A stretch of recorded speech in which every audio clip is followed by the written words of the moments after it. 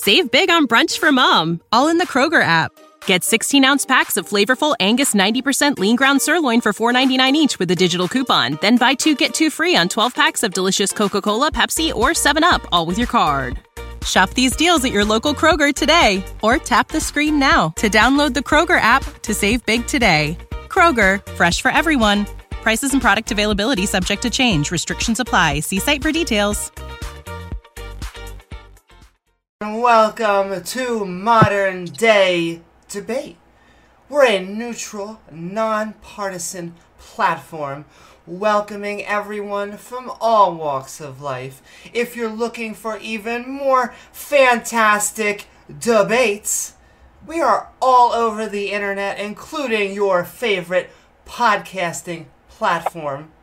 So if you enjoy the show, please don't forget to like, follow on Twitch, or subscribe on YouTube, including tonight's debate on Are We Gods? With our debaters, T-Jump and Brent Lengel, here to help us find out. And if you enjoy what either of them have to say tonight, our guest links are in the description below. You can also tag me in chat at Amy Newman with your question or comment for our Q&A section, and Super Chats will get yours sent to the top of the list. But with that, we are going to hand it over to Brent for his opening statement. The floor is all yours. Hey, folks. For those of you who don't know me, I'm Brenton Lengel, playwright, anarchist, and Ringo Award-nominated comic author of Darude, Shadow of the People. Second issue is right behind me. And Snow White Zombie Apocalypse. And I'm going to be arguing in the affirmative tonight. So let's begin. So the question tonight, as we look into the future that is 2023 AD, in a world filled with strife, disease, and currently a senseless and mystifyingly idiotic war in Ukraine, the question is, are humans divine?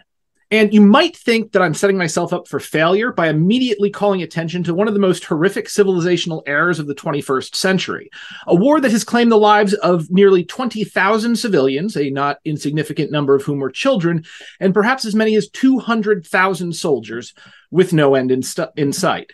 Indeed, it would seem, with mankind's obvious capacity for evil, that human nature, and for that matter, nature herself, that this world in which we inhabit is not a beatific vision cast by a wise and omnibenevolent creator, but instead a hellish landscape.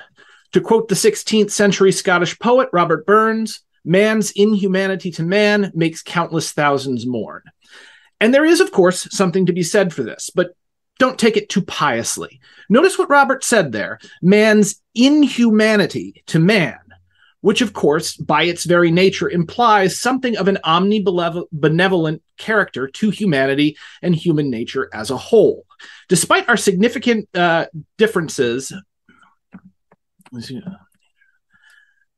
Oh, boy. Despite our significant capacity for savagery, just about every major world religion ascribes divine characteristics to our species. Christians, of course, believe that man is made in God's own image and that we are fallen creatures. God's greatest work, that somehow, despite his own omniscience and omnipotence, somehow the experiment just went wrong. And so, to those of us in the West, mankind is a kind of orphan, not really one of the family. So, in a way, as supposedly godly creatures, we are divine and yet at the same time somehow not. The Jews have a somewhat more flattering opinion of us, as they teach the evil within man's heart was purposefully put there by our Creator in the form of what is called the Yetzer Hara, or the wayward spirit. From their perspective, the master of the universe made no mistake whatsoever. And what it is by divine, and it is by divine rule that mankind both errs and sins. The Greeks, of course, maintained a strict separation of humans from their gods, and considering what we have been told through myth and legend, that was probably for the best, considering the kind of conduct that the Olympians, particularly Zeus, who is why we have the concept of God as a man clad in robes with a long white beard, got up to. So, There are the three major pillars of Western civilization and thought: the Greeks, the Christians, and the Jews. And it is an amalgamation of their beliefs about men and gods that we come to our current understanding of these terms at the end of 2022. You will notice all three of these concepts disagree with each other and are more or less mutually exclusive. So what is divinity? Well, and what is it to be divine? In our culture, it is usually defined as anything that is either relating to, devoted to, or proceeding from a deity. So what is a deity? It is a god, a being that is presumed sacred or divine. And so our definition loops right back in on itself. What is it to be divine? To be related to, devoted to, or coming from God. And what is God? God is divine. So that definition seems to say something, but it actually doesn't. So let's think a little bit harder.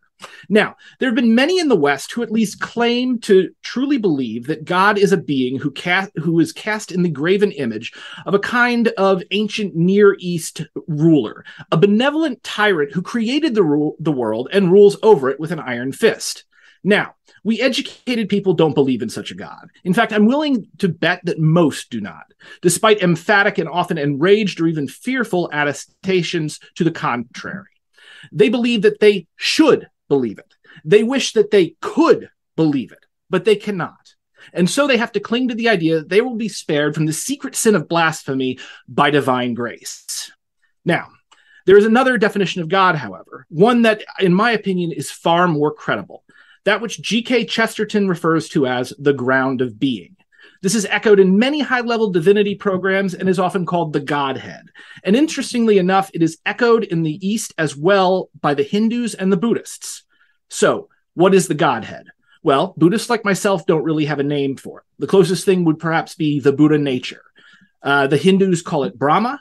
It is not God in the politically kingly sense, which we have already dismissed as outdated and ridiculous, but God in the undiluted essence of the universe, the deep down stuff that there is, the ground of being, called ground because the ground is what everything on earth stands upon and emerges from. And of course, humans emerge from the earth. Though we often like to think of ourselves as separate from and above nature, when you really consider it, that way of thinking is kind of schizoid. It's a bit weird. After all, if animals are a part of nature, and rocks and trees and oceans and winds, then surely man is a part of nature. He is a function of it, in the same way that the cells that make up your skin are a function of your body. And so we come around to the Godhead, the necessary being, the Buddha, Brahma, call it whatever you want. If indeed being emerges from the ground of being, then human beings emerge from the divine. And as our definition of the divine is that which is related to, devoted to, or proceeding from the divine, that therefore man is no abstract being squatting outside of the world. Man is the world. In fact, it is man, along with all other sentient beings, who evokes the world. If you wish to define God as the all-powerful being who created and continues to create the universe, then man is God. In fact, that's what each and every one of us are doing right now. We do it effortlessly through our senses. Your eyes don't react to light. Your eyes create light. They evoke it from waves of radiation. Your ears evoke noise out of the air, turning simple vibrations into a symphony. You evoke hardness from wood and sharpness from a blade. Our minds even create morality itself, as it is only through our own judgments that anything can separate bad from good. And so we come back to Christianity, specifically Isaiah 45, 6 and 7. I am the Lord, and there is no other. I form the light and create the darkness. I make the peace and create evil. I, the Lord, do all these things. Drop down, ye heavens from above, and let the skies pour down in righteousness. Let the earth open, and let them bring forth salvation, and let righteousness spring up together. I, the Lord, have created it. Or if you prefer, Philippians 2, 5 to 8. Let this mind be in you, which was also in Christ Jesus, who, being in the form of God, thought it not robbery to be equal with God, but made himself of no reputation, and took upon him the form of a servant, and made in the likeness of men. And being found in fashion as a man, he humbled himself and became obedient unto death. And so it is indeed not robbery to be equal with God, because God is just what there is. And this is, in my opinion, what Jesus was talking about, and ultimately why they killed him. Because again, remember, the graven image of God that emerged in the ancient Near East from a culture of desert nomads which now, centuries later, by means of popular repetition, exists within the minds of all Westerners, be they Christian, Jew, or atheist, is unfortunately a somewhat benevolent tyrant who really doesn't act particularly benevolently. When Jesus said, "I am the way and the truth and the life. No one comes to the Father except through me, and he who has seen me has also seen the Father," he was speaking literally.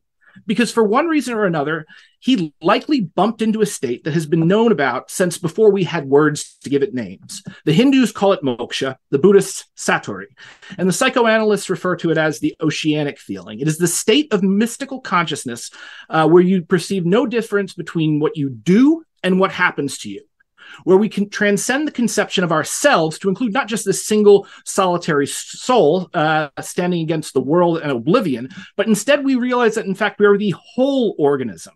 We are a function of the universe. We are the process of life itself. To quote Alan Watts, "Everyone is I. You all know you're you, and where forever such beings exist, you are all of them. And when they come into being, that's you coming into being. Except you don't have to remember the past or be in conscious control of the world for the same reason that you don't have to think about how you beat your heart or remember how to shine the sun. You just do it, like you breathe." And so I must emphatically conclude, though this tends to make those in authority who still think of God as Zeus on steroids extremely nervous. And this is because if enough people realize this, we will stop fighting each other. Why? Because there's nothing to fight about. No Russians will listen to Putin as he orders them to march one after another into the meat grinder of bullets and shells and drones. There is no reason to take Ukraine. We already have it. It is us, and we're it. There is no reason to be frightened or hateful or take any part of existence too seriously. Because when we zoom out our perspective, we realize that the discord of our lives, despite being a fight at one level, it is harmony at a higher level. And this is perfection. Inasmuch as there is perfection in the patterns of waves or the markings of marble or the way a cat moves, this world, no matter what, is really okay. It can't be anything else, or else it wouldn't exist. Ultimately, we are all God, pretending he's not. We are the Almighty sneaking up behind himself and shouting, "Boo!" just to get a thrill. And as such, even with all the evil people do, we are all divine by virtue of nothing other than our own existence. And this is the single most important thing we need to realize and practice while we are alive. Nam Myoho Renge Kyo. Thank you. Thank you so very much, Brent, for your opening statement. And we are now going to hand it over to T-Jump for your opening statement. The floor is all yours.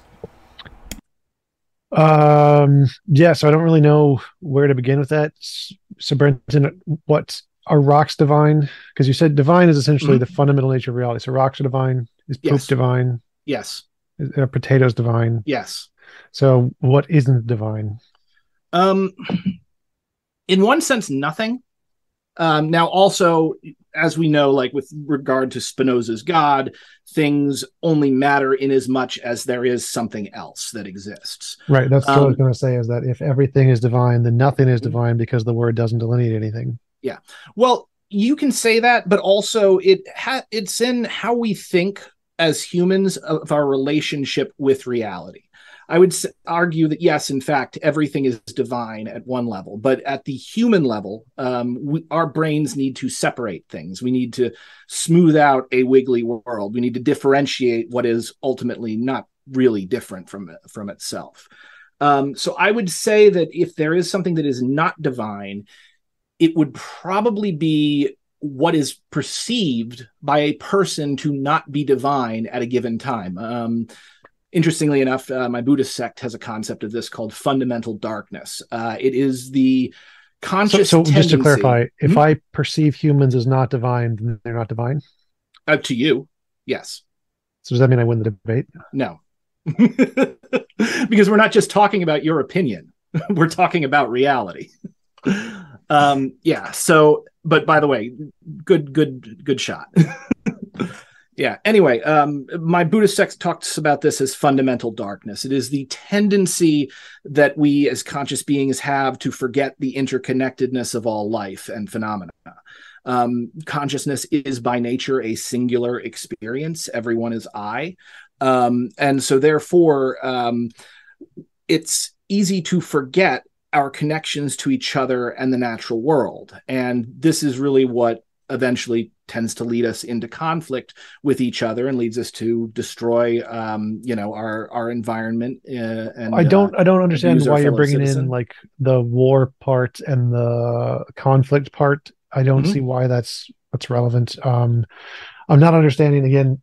I don't understand why you are using the word divine to refer to anything that exists as if that is some kind of descriptive language. What do you think the word divine means to most people? I mean, again, I already defined divine. It means related to a deity, and what is a deity? It is divine. So it's a archetype, I would say, that people have. It's an idea and a concept of reality that is created by human minds and human culture. Well, if you were going to try to colloquialize that and turn it into what most people would say it means, what do you think most people think the word divine actually means or refers to? I already explained that. I think that there is the pop culture understanding that divine is a grandfather in the sky, with a long white beard. But I wasn't going for that. I was going for more like when people use divine, what they mean is there is some specialness, some ontology beyond the material world in some sense, or the regular in some sense, that there is something greater. And divine refers to that greaterness, whatever it is, right? Yeah. That's typically what people mean. And so if you're using the word divine to refer to existence in and of itself, and it doesn't have that aspect of greaterness than rocks or poop or potatoes, then it seems like you're simply just using the word to mean something differently than what everyone else is using the word to mean. And you can do that, but it just kind of dilutes the point of the word. It seems like the word only has meaning if it's used in the way that the most people in the culture use it, to refer to something greater than the base level of stuff that we see around us. Yeah. So first off, I get what you're saying with this, and I see where you're going. That I think is a valid concern. But again, I think that it does actually refer to something that is greater than the material world as it is experienced and conceived by a single conscious mind. I mean, we already know for a fact that humans do not experience reality as it is. Instead, we experience it in a way that is most conducive to our survival and or reproduction. So there is a number of things that are going on around us right now that we just don't have a concept of. We don't have a concept of, the fourth dimension of time or whatever. We don't really have a concept of seeing all sides of a cup at once. Picasso tried to express that in his art, and there's been a number of other artists throughout the years who have attempted to kind of put things together in a way that helps us try to understand the world from a broader perspective. But I would say when people are using the divine to refer to something beyond the material world, what they're really saying is that they're referring to the real world beyond the world of the senses. Whether they, have the language or an education to specifically say this or not. I don't think that's the case, because when most people use the word divine, they're not just saying the world as it is. They're saying that the world as it is, including rocks and the earth and space and stuff, that's not special. There's something else that's special. And the specialness stuff, where God and angels and spirits live, that's the divine. It's the specialness stuff, which is separate from the regular stuff. Even the regular stuff in its fundamental essence that we can't see it, that stuff doesn't have the divine stuff. Divine stuff is something different. It's a different ontology altogether. And I think that's kind of, once again, I think it's kind of a schizoid way of looking at the world. And it's a big problem with Western culture, specifically because it grew out of Christianity and the Greeks and the Hebrews. Because again, they had very specific ideas about God that was based upon their political structures and their relationship to the elements. But I don't think you can actually say that when people say divine, they mean something greater than existence. They could mean that, but somebody can sit there and take a bite of really good cake and say, oh my God, this cake is divine. Now you can say they are exaggerating when they say that, but at the same time, there are plenty of things that people consider greater than or sacred. And in my opinion, I think that is a false dichotomy that we have in the West have grown up believing in, that there is a differentiation between the sacred and the profane, or the temporal. I think it's all one thing, and it's just our brains and our judgments deciding whether to venerate something or to not venerate something. So I think what we should just do is venerate everything. And I think that will work out far better for us and our species than if we venerate nothing. Make sense? I'm sure, but the fact that it would be more useful to use a word to mean something different doesn't mean that that's like meaningful. I mean, again, I don't think it means something different. I think so. Language is symbolic. No word ever actually lines up with the concept that it refers to, because a symbol is not reality. The computer screen, like the little icons on it, when you click on it, that's not the computer. That is an interface created by humans to allow us to interact with the computer, and therefore reality on a completely different level. In the same way, so is language, so is mathematics and numbers. These are things that they're creations of the human mind to essentially create hacks that make it easier and more pleasurable to be alive and to be successful.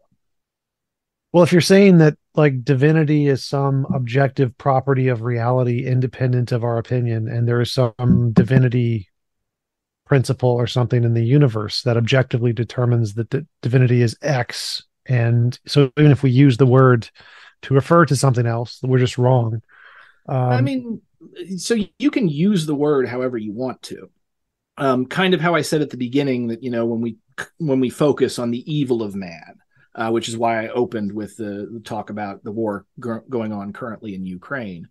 You can decide, the world is a devilish creation. And in fact, there's plenty of people in the leftist communities who are constantly going on half joking that we live in hell, and that perspective can be true when you see it through certain people's eyes, but that's also just because the mind is making these judgments about reality.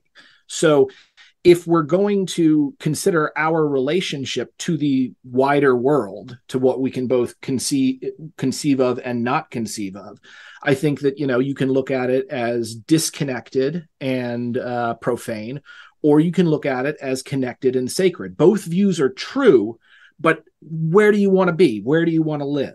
I would say the latter as opposed to the former. Well, it just seems like you're, again, either changing the definition of what divine means for most people. Because if most people are just using divine to refer to everything, then it just doesn't mean anything anymore. And so... Yeah, I'm not changing the definition of the word. I'm perhaps expanding on our understanding based upon that definition. As I said earlier, like language and words and concepts never correlate to reality one-to-one. Well, so I don't see how that's relevant. So like definitions are meant to represent our ideas and what we think of reality, not reality in and of itself. And so when we say divine... So when they say divine, there is sort of the colloquial dictionary definition of divine, which I gave at the beginning. And then there is the broader concept of divinity that they are unaware of. So they're speaking about something divine within our cultural context, whether it's a really good piece of chocolate cake or it's a flying invisible man in the sky. Like, well, that's why I brought up the whole if divinity is like there's actual some property of divinity in the universe thing. Like, it seems to me the better way to use divinity is what people mean when they say the word, regardless of there's some unknown divinity in the universe if they're aware. I really don't care about that. What I care about is what do they intend by the word? And if they intend by the word to segregate one part of reality as being not that and one part of reality as being that, then it can't be all of reality, because that would contradict the meaning that they intend to express when they use the word. And it seems to me that the vast majority of humans, when they use the word divine, are doing that. They are segregating one section of reality and saying it is different from this other section which doesn't have the divinity property. I mean, they could be doing that. I think you are kind of projecting your own idea about that onto all 8 billion of us, which I think is a very big mistake. It happens, but I think it's a mistake. And again, I would say that, as I said, the kind of pop culture conception of God is something that pretty much no one believes. I'm sure, like I said, there's people who are so afraid that they try to make themselves believe it and make everyone else believe it. But ultimately, I don't think that conception stands up to anything that people actually conceive of in their minds, at least not educated people. So, when they are saying divine, they aren't all referring to the same thing. And I think that if we look deeper in what it means to say divine, what that says about themselves and their relationship to the universe and to each other, it's a much bigger concept than roping off one part of reality and saying this is extra special good, and then the other part of reality and saying this is either neutral or bad. I don't understand why you think that. So if I went up to a person on the street and said, is this rock divine? Would most of them say yes? If I said, is poop divine? Would most of them say yes? I mean, most of them might not say yes, but again, if you're going into the actual processes of their mind and the concept of divine, I think you inevitably come to the conclusion that the material world, as you put it, or I guess actual reality, is inherently divine. Now, part of that is because I think, and I will agree with you about this, I think divine as it is often used and popularly understood in the West is something of an Ouroboros. And let's go with your example of the cake. So let's say someone has a piece of cake and says, this cake is divine. What does that mean? That means they really enjoy the cake and they're having a transcendent experience, being swept away by the taste. And they're using that word to take this piece of cake in particular and segregate it and differentiate it from other pieces of cake, right? No, hang on. The cake has already been segregated and differentiated by their taste buds. What they are doing is they are trying to express that differentiation. They're trying to express their particular view of that particular cake at this moment in time and capture their experience, the qualia that they're experiencing. Right. So if they had a bad piece of cake, they would not say that's divine. No, they might not. But again, like now you're getting into like tantric Buddhism. Where, no. So if the meaning of divine was to refer to all of existence, it would make no sense to say this piece of cake is divine, because all of the cakes would be divine. And so the reason they use that word is specifically to segregate it and say this piece of cake is significantly better than all of the regular pieces of cake. All of the regular ones, those are like when I say the sun is hot, I can't mean the whole sun. It can't include the whole sun. It has to be the very particular particle of the sun or the particular ray of the sun that I am feeling or thinking about. The entire sun is hot. Like it's what people are focusing on at the moment that they are describing. So if I say, for instance, the sun is hot, I'm not actually talking about the entirety of the sun. I'm talking about how it feels when I walk outside my house. But the sun is still hot, no matter where you are. I don't think anybody would say a part of the sun is not hot. That's true. That's so everyone why would say, I brought it up. But they would all say this particular piece of cake is divine, but all of the others are not. I also want to say I considered that kind of like T-Jump's cross-examination, but just keep on going. We'll just move into the open conversation. I thought we were in the open conversation. Well, I'm sorry. We most definitely are, so I'll just hand it. But I will send a reminder that T-Jumps and Brent's link are in the chat. So is Brent's fundraiser. But once again, please don't forget to like, follow, and subscribe. And the floor is right back over to you, gentlemen. Thank you.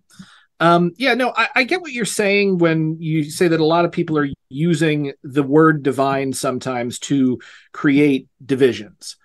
I just don't think those divisions are necessarily real. And nor do I think that if you really get down to talking with people about what is divine, what is God. My alarm's going off. I'm just gonna go stop that. Yeah. So should I just keep talking, or? Yes. Also a reminder for everyone to take their pill or vitamin regimen as the bill described. But yes. All right, sorry about that. Yeah, no problem. I kind of lost my train of thought there. I got a bit thrown. Most people use the word divine to refer to the nice cakes and not the bad cakes. Yes, exactly. So they may be using the word in that moment, but again, I think that their concept of divinity as a whole is much bigger. Like, no one actually believes their cake is God, but they still use the word. Right. It's an analogy. Yeah, exactly. Like if I say, God damn it, I don't literally believe in God. It's just an expression of pain or whatever.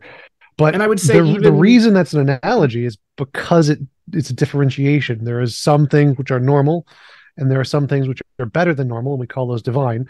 Just like there's the normal kinds of existence, and then there's the better kind of existence, the divine, perfect existence. And we're not in that. We're in the normal existence. Well, I would actually disagree with that. Well, can you give any examples of people using the word divine in your sense, where it means everything? Yeah, sure. Alan Watts. He talks about that constantly. Tolstoy. Some of the greatest minds that our culture. Well, I mean like in normal human language. So, like, if I can say this cake is divine, that's a good example of them using it as an isolation word to represent something better. Or that experience was divine, better. Mm-hmm. Or God is divine. That's betterness. So I can give lots and lots of examples in common everyday English most people speak that divine is a differentiation between normal and better. It's one of the definitions. We can argue that divine is a differentiation between normal and better than normal. Well, that's why I was asking. Can you give any common everyday language usages where it's not that? Where are people? Well, interestingly enough, probably just about every Zen interaction is that, where traditionally, if you ask a Zen master, like, what is the fundamental essence of Buddhism, he'll say something like, "Oh, a dried dung scraper," because he was thinking again, poop is divine. So there is a any English examples or anything that we can use of the audience we have, any languages, things that they will understand that we can do this for? So you're asking me, like, is there a time that people use the word divine to refer to everything at once regularly? Yes. Just something that people can relate to. Sure. Standing on top of a mountain and looking out and seeing the directions, everything up to the horizon.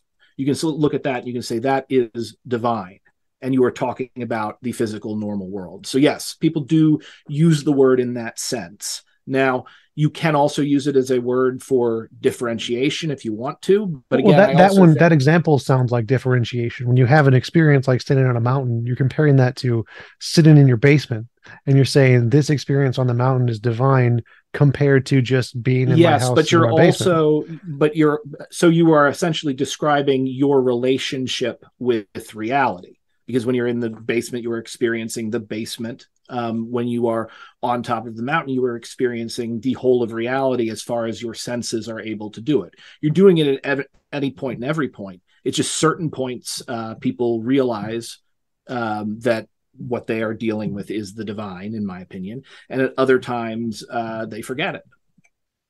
So I don't understand your argument there. When people are on a mountain and they say this experience is divine, they're not saying reality is divine. They're saying this particular experience. I disagree. I hiked the Appalachian Trail, Maine to Georgia, and I said exactly that numerous times. And I didn't just mean standing on the mountain. Why don't you say that when you're in your basement? Why don't you say that when you're on the John? Why don't you say that when you're watching porn? Fundamental darkness. Well, sometimes I say that. Depends on how good the porn is. But no, fundamental darkness. We get wrapped up in our heads in the world of like symbols and human relationships, and we just kind of forget this. We sort of forget the actual miracle of simply existing.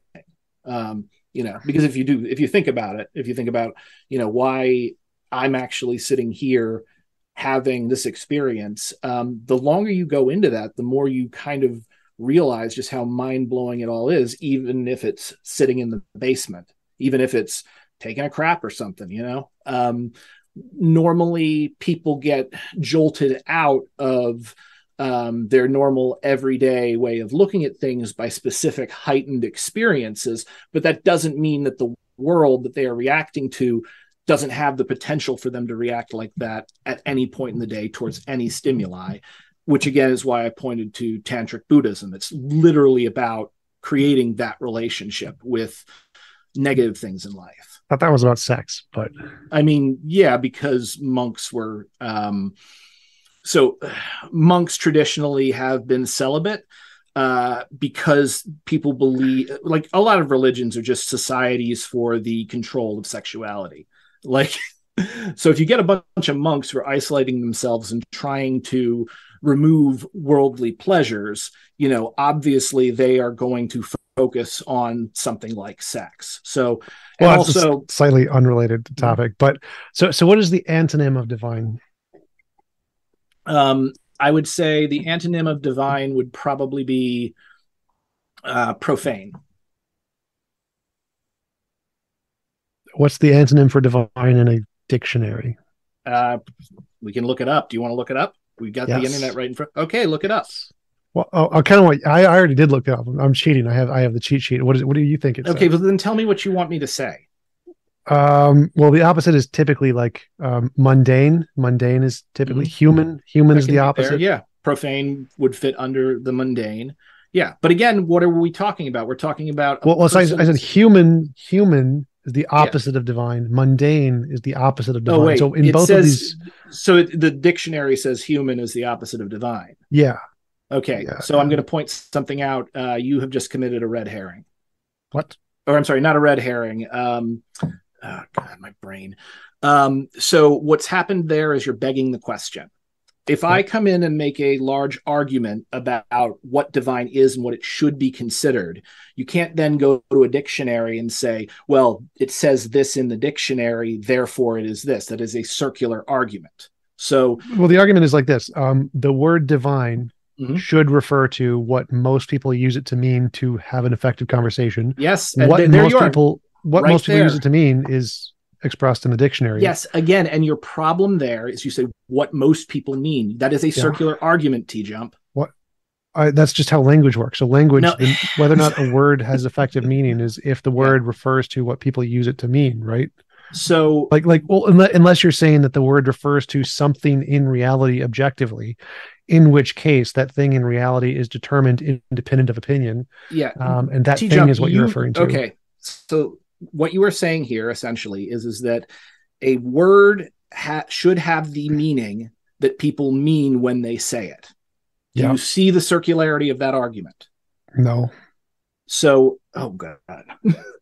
All right. So you're Which saying premise that is in the conclusion? You're saying that a word should mean itself. You are saying A should equal A. That is not a statement. No, I'm saying the definition of a word is determined by its usage. Yes, but the definition of a word is not the meaning of a word. It is simply a categorization of it. What are meaning and definition synonyms? Say what? It wouldn't matter. You're pulling us into the world of symbols. You're pulling us into abstract notions as opposed to actual reality, which is what I'm trying to talk about. Words are abstract. I'm not like that. Seems like you just contradicted yourself. I don't understand. What do you mean? Of course words are abstract. They're symbols. All symbols are abstract. Yes. So if you are trying to say that the only way that we can consider words is within relation to other words, and specifically within relation to what some dictionary's editorial board has come up with, all you've said how they're used in society. Yeah. And that is, again, a circular argument because you don't know how they're used. It's not circular, but yes, it is. Which premise is in the conclusion? The premise is in the conclusion that the specific form of the word that you are thinking is how people use it, the dictionary definition, is the actual real meaning of the word. Let me give you the argument again. Premise one. Yes. the best definition of a word is that which is used by society. Premise 2, the words that are the definitions used by society are expressed in the dictionary. Conclusion, the dictionary definition is the one that's the best to use. Which premise is in the conclusion?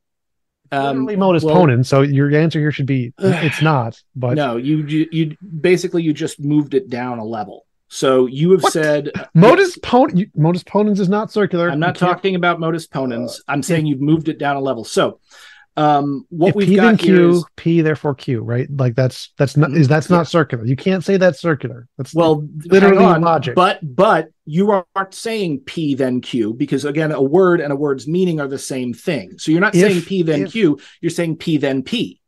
What? No. Yes. A word and the definition are two different things, because you can have different definitions. They're not the same thing. I did not say if P then so P. we're saying a word. Okay, so a word is not a definition, correct? No, a word is not a definition. Words have definitions. Okay, so then you said we should make words mean what their definition means. No, we should make words mean what most people use the word to try to express. Yes, and you don't know what most people use the word to try to express. That's the second premise. The second premise is what most people mean by the word is expressed in the dictionary. That was the second premise. Now that is also not true, because most people don't. You can say it's not true. People That's don't fine. vote. No, it's objectively not true. I want to go back. Vote on what you said. It was circular. You said it was circular. So for something to be circular. Appealing to a definition, no matter what it is always a circular argument. You are assuming the conclusion in the premise. Why does divine mean what I think divine means? Because that's in the dictionary. That's not how circular works. Yes, it is. Not appealing to any definition is not circular. No, there's yes. not. Appeal to definition is always circular. God. It is a fallacy. Oh my God. No. Okay. So, for instance, if I came in and I said something like, I don't know, we'll talk about racism. If I said, put forth an argument that racism is contrary to popular belief, is actually X, Y, or Z, you cannot then go to that argument and say, well, the dictionary says racism is A, therefore racism is A, you are wrong. You can't do that. You have to actually approach the argument. The argument would be, why should racism not be referred to X, Y, or Z? And why should it be referred to A? And when you do that, you cannot appeal to the definition, because again, that is to assume the conclusion in the premise. So if I said, let's say, only rocks are God, and I want to make up an argument for why we should call only rocks God. Now, the reason that's a bad argument is because when someone reads the sentence, are rocks God, they already have a definition of God, which is in their brain. They've been brought up and they've used this word to mean many things. Definitions are not static, T-Jump. I don't People care. Can mean many different things at many different times. So they don't already have an image in their mind. There's these things called languages where large groups of people tend to have almost identical definitions of words in similar almost identical. Yes. And so these cultural groups, like people who speak English, use the word divine in a very specific way. In a specific and similar way most of the time, but not all of the time. You know, a word can have multiple meanings. When do English-speaking people use the word divine in common language, the majority, to not be a delineation between mundane and more than mundane? I would say usually during the religious experience. The religious experience is more than mundane. That's why it's divine. So the religious experience is the experience of oneself being in concert with absolutely everything that exists. No, that's mescaline. Well, mescaline evokes that particular reaction in the brain. Yes, I would actually say hallucinogenics are very similar, if not close to the same thing as the religious experience. They are the physical means by which people can experience this particular type of consciousness. It doesn't always go right because our culture doesn't have the right, understanding of hallucinogens. But yeah, I think absolutely when someone is having the religious experience, their brain is chemically doing something similar to when they're on drugs. The difference is that that's not more real than normal everyday consciousness. It's just a heightened state brought on by different chemicals. Yeah, but when they say it's divine, they're saying in that because the feeling of being in touch with everything is more than the typical mundane human. Okay, so first off, I will say, as far as mescaline and stuff, oftentimes people will completely forget their normal world and they will still say that. So right off the bat, you don't know that they are saying that this is specific and heightened. Second of all, let's go with your premise here. We're going to say that it is a term for delineation of something from regular reality into a heightened reality. So yeah, you can say that, but then you don't have to use that experience of heightened reality to refer to a particular symbol or idea of God. You can use it to refer to anything, because what's important about it is the experience, not the actual part of reality that it's dealing with. So yeah, you can see a rock as divine. You can see a poop as divine. You can see a painting as divine. You can see a landscape as divine, or you can see it as profane. This dichotomy is at the core of a lot of the ways that Westerners look at the world, and I think it's stupid, and I think it's dangerous. And that's why I think what we need to do is to expand our definition and take a look at the world, as it is in a wider, less, particular sense. I mean, that's nice. You can just say, I think the way everyone uses the word is stupid, so they should change it. But I don't think that's a great argument. A great argument for what? I mean, we're arguing, are humans divine? And if humans can be perceived as being divine, by definition, by the definition you have given, then they are divine. Right, but if I give the definition that essentially doesn't correspond to how the vast majority of people use the word, essentially you're just changing the definition of the word, which doesn't mean anything. Once again, what people mean by a particular word is never the same thing, and it is never actually what it refers to in reality. You can say that let me phrase it this way. So in English, common everyday English, we're not divine. But in Brenton English, we're divine. Hang on, you're confused. It's not the words themselves that are creating the reality here. It is from Brent's perspective, we are divine. From T-Jump's perspective, we are not divine. So from the English-speaking world, we're not divine. But you are not Brenton's the entire English-speaking world. You are just T-Jump. Well, I can pick any dictionary I want from any section of the English-speaking world. It doesn't matter. Dictionaries are just a list of what the editors think a word is sometimes used as. They are not authorities on anything other than, Are dictionaries typically representative of the culture in which the dictionary is produced? I mean, everything that a culture produces is always representative of the culture in which it is produced. There's no. I mean, specifically, is the definitions in the dictionary very often representative of the majority usage of the term? Okay, that is what the editors are attempting to accomplish. Sometimes they accomplish it, sometimes they don't. But typically they do. Like if I went to a dictionary, you cannot go and appeal to definition to counter a particular argument that seeks to expand or otherwise make the word itself more precise. Right. Because you have to actually respond to my concept, not my word. So my argument here is that if we ask the question, are humans divine? And we go based off of typical English given in the dictionary of any culture, the answer is no. But if we change English to be bandwagon fallacy. It's not a bandwagon. Yes, it's a bandwagon fallacy. You are arguing that because a definition of divine is necessarily popular, then you are correct. Again, no. This is fallacious. So the way a sentence works is you have to say each of these words means something in a sentence, and we have to figure out, well, what does it mean? And as you said, there's different ways to interpret the words. And so if we're taking the meaning of those words as they are in the vast majority of all English-speaking countries, which can be determined by the dictionaries, then the answer is no.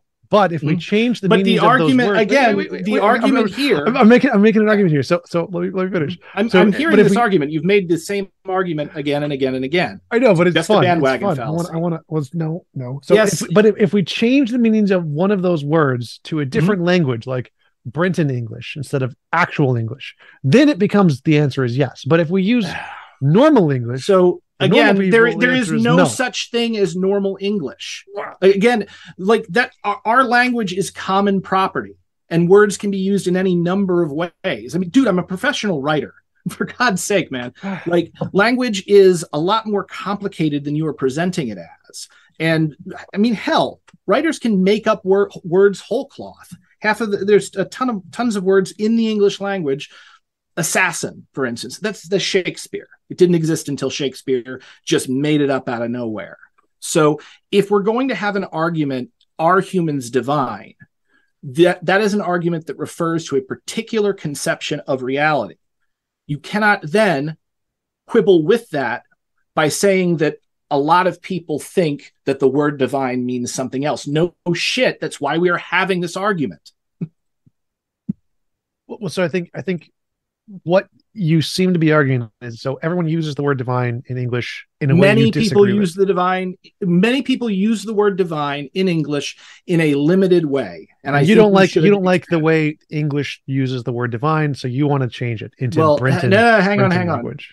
I don't care how a particular language often uses the word. I'm not talking about the word. I'm talking about the concept that the word refers to. That'll be the definition. Yes.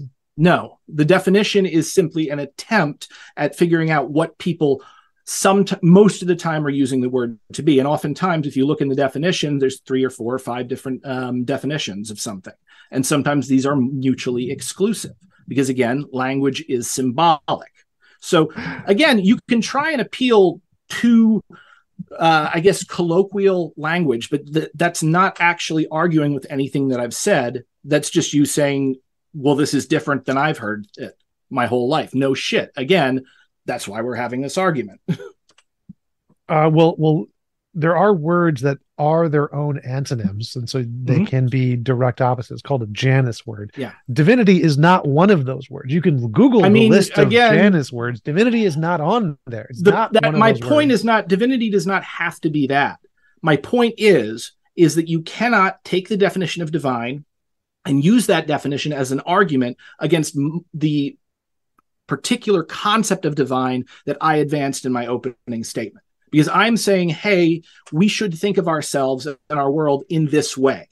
And I could say that I'm using the word divine when I do that because I know people have a conception of divine that relates to God, the sacred, the holy. I'm saying people should think of the world as sacred, and they should think of themselves as sacred.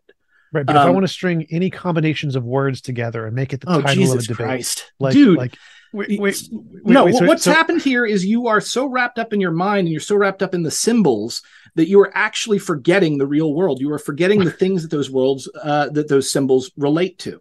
No, this is just how debates work. There's a title, and the title of a debate is a set of words, and those words have a meaning which refers to certain things to the audience. T-Jump, do you think I don't know this? Maybe. I'm thinking it's this debatable. Seems to be, it's debatable. No, this seems to be what your basic tactic is here. You're trying to be condescending in an attempt to make it look like you have the intellectual high ground. That's not going to work with me, dude. Again, do you want to really engage with this, or do you just want to argue about words? Well, that's the point, is you're just changing the definition of divine. That's all you've done. Oh my God, I'm not changing the definition. That's literally if anything, you don't get an opinion on it. That's literally what you're doing. I've proven it deductively. Hang on. If an individual person can make up a word completely whole cloth, obviously I do get an opinion on it. I mean, again, that's why we're having this discussion. That's called changing the definition. Yeah, that's what you're doing. Oh, good God. No definition is static. No definition. No, you don't get a say on the cultural use of divine, and you're not. Oh my God! Everyone gets a say on the cultural use. Language is common property. That's like saying you get a say on the majority opinion on the shape of the earth. You don't get a say. No. Okay. So so essentially, what you're saying here is that my conception of reality and my argument that it should be different than it normally is wrong because the rest of the world decides that. I'm saying that your argument to change the definition of a word is for fuck's sake, look, the definition of a word. Yeah. All right. So, T-Jump, in order to understand my argument, does the dictionary have to go and add my definition to the dictionary? Yes. Okay. Wait, what? Yes. So hang on for a second. No dictionary uses divine equals everything. That is not a dictionary. Okay. So again, I'm not. So we'd have to add that in. We'd have to make up a new part of the definition. Why does the dictionary have any authority whatsoever? Because it represents what most people. No. Hang on. It represents. It is not the same thing. It does not have authority over language. Culture has authority over language, particularly in the United States, where our language is common property. Now, like, you could maybe make this argument if we were speaking French, because France actually has like a panel of people who decide what is and is not French. But even if we had that argument there, it would only be saying that. I'm sorry, what? They're called the Immortals. Yes, I'm familiar. Yeah. So anyway, language is public property in that sense. So you could say that an individual in France has no control over the French language because the state has decided that they shouldn't. But I don't think that's how people use language. I don't think that's how people use symbols.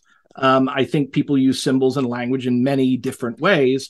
And I think it is a bit myopic to, one, I think it's fallacious, specifically because it is circular reasoning. But two, I think it's a bit myopic to simply say, okay, society has decided this is a certain way now, therefore it is a certain way, and you can't argue. Like, okay, fine, if you want to do that. Well, I'm saying that, so imagine I'm not here. From the perspective of anybody in the audience, if they are a typical American, they're going to use divine to refer to holy stuff and not mundane stuff. And then they will have a conversation with me. So from their perspective, you are trying to change the definition. From everyone in their culture. Oh my God. I'm trying to expand their understanding. I don't care. From their perspective, you are trying to change the definition. They don't care. Okay, by what they mean by the words, what the culture means by the words, the answer to the question, are we God, is no. In fact, if you ask all Christians, are we God? They're going to be, no, we are not God. That is not what it means. Those words do not mean the things that you're trying to make them mean. Yes, and this whole argument is because I think they're wrong. Changing the definition. Yes, no, I'm not changing the definition. For fuck's sake, why is it that you right-wingers get so stuck on these things like meaning just one thing all the time? Like, seriously. Like, every time somebody tries to talk in a more broad way and expand knowledge of the universe and of our society, you people freak out and you retreat to your bunkers and insist things are only the way you see them and no other way. Why can't you just admit you're trying to change the definition? Like, why is that because I'm not trying to change the definition. I'm not taking away the other meanings of divine. Rather, I am using the word divine and the roots of the word and the specific history around it to expand someone's understanding of it. I'm adding number 6 at the bottom, and I'm doing that by means of argument. Now, let's say a bunch of people agree with me and they start using the word that way. Well, then what's going to happen is the dictionary people are going to hear about it and they're going to add it to the freaking dictionary. And then you won't be able to argue with it supposedly. But actually, I think you could argue with it that maybe the definition is too broad. But what we can't do is just say the word usually means this, therefore you are wrong. Well, I can say the word usually means this. And if that's the case in this language, the answer to the question of the debate is no. And again, that's begging the question. It can't be. Oh my God. Yeah. Oh my God. You cannot. Like if we why argue. TJ, why are you so afraid of learning something? Your confusion about logic is so bad. Like, if we had a topic of the title of the debate, is the world round? And you wanted to change the world round to mean flat and said, therefore, no, the answer is it's not flat. And I said, you're wrong because in English, the word round it does not have a plane. No, hang on. Oh, no, it's circular. It's circular. You can't do that. You can't refer to the definition of round and say, oh my God, shut the fuck up. Debate. Like, no, dude. What you're saying is insanely stupid. So I appreciate all the fire. Just pulling both of you guys apart, sending the love, but right back to you guys. Yeah. All right. So what I'm saying here, let's go with the Earth is round versus the Earth is flat. Yeah. Let's say that I am trying to argue the Earth is flat, right? Yep. And I redefine flat to mean round. What have I argued? I've argued, in essence, that the world is round. I have not argued that it is flat. Right. You're trying to change the word round to mean flat. So So the word itself doesn't matter one way or the other. What matters is the concept behind the word. What matters is the reality behind the word. That's called the definition. Yeah. Yes. No, the definition is a symbol, an approximation of what they think that symbol usually refers to. And you're trying to change that. From what oh my God, that's like that's like saying that like scientists are trying to change the meaning of theory because normal everyday people tend to use theory as a guess. Yes, that's correct. Oh, for fuck's sake, no. So scientists are trying to change the typical definition. No, they're not, of theory. because that's literally, we literally are doing this. So typically, colloquially, people use the word theory to mean hypothesis. Scientifically, science educators are literally trying to change their understanding of the word, and they admit this. They are trying to expand their understanding of the word. They're not saying that you can't use the word theory to refer to hypothesis in everyday life. That's not changing it. That is learning. They are wrong. You are wrong to do that. That's what they are saying. You are wrong to say that general relativity is a theory. It is not, or is a hypothesis in that context theory. No, it is not. It is a fact. Evolution is a fact, not a theory. So first off, the theory of evolution as it exists, like within science, I think it's perfectly reasonable, makes perfect sense. However, when scientists use theory within the context that they are using it, that is why it takes on the special meaning. Now, we could come up with two different words. We could get rid of theory and come up with some new word no one's ever heard before to refer to, what scientists mean today when they talk about theories. But again, what's important is not the symbol. It's not the the composition of sounds and noises and shapes. It is what is trying to be communicated with that. And what is trying to be communicated with that is not necessarily what is in the dictionary. So, yeah, I mean, like I said, again, you can argue that the dictionary definition is always right by virtue of being the dictionary definition. That would be a fallacious appeal to authority. You could then also argue that the dictionary definition is correct because most people mean that the definition is correct, which you have argued. But when you do that, what you're doing is a bandwagon fallacy. So again, what you have to argue with specifically is the concept of divinity that I have advanced. And you have to argue why that isn't divine, not simply using the fact that the word divine has other definitions and that my understanding of it is slightly unorthodox, to say the least. So you would have to actually argue with me on why my concept of divinity is actually wrong. Right. So if I gave you a sentence, let's say 1 + 2 = 3, and you said, nope, that's wrong because by 3, I mean 5. Okay. What are you doing? So wait, 1 + 2. I mean, I would just be switching around the symbols, but I'm not doing that. No. So it's like 1 + 2 = 3. And you said, that's wrong. That sentence is wrong because by 2, I mean 5. I mean, I would have said the same thing. I've said exactly the same thing that you've said. I've just added an additional complication. Oh, but I'm just trying to add a higher understanding of the word 2 to incorporate that it can possibly mean 5. I mean, you can probably find a context where the idea of 2 makes more sense than this very specific, system of numbers. But I don't think that's useful. Right. I think it is extremely useful. I think it is extremely useful to expand our definition of divine, specifically because I think it will prevent wars. I think it'll prevent genocide. I think it will prevent, destruction of the natural world. So there is real utility. That part's interesting. So when I say something is useful, a word, what makes the word useful is if it effectively communicates what the other person is trying to mean. So I mean, like, not you. I mean, like, if you use the word divine, that is a useful definition. If the person you're talking to what they think the word means is accurately represented by what you're using the word to mean. Okay, so first off, you are ignoring the context in which I am using the word. If I just came up to someone and said rocks are divine, yeah, okay, you could maybe make that argument, but that's not what I did. I talked for like 12 minutes there, and I gave a specific argument citing biblical sources, citing the meaning of the word, specifically talking about how these things work in a historical context. So I'm not simply shouting that divine actually means something different. I am telling you why divine should be understood to mean more than what most people are thinking of right now.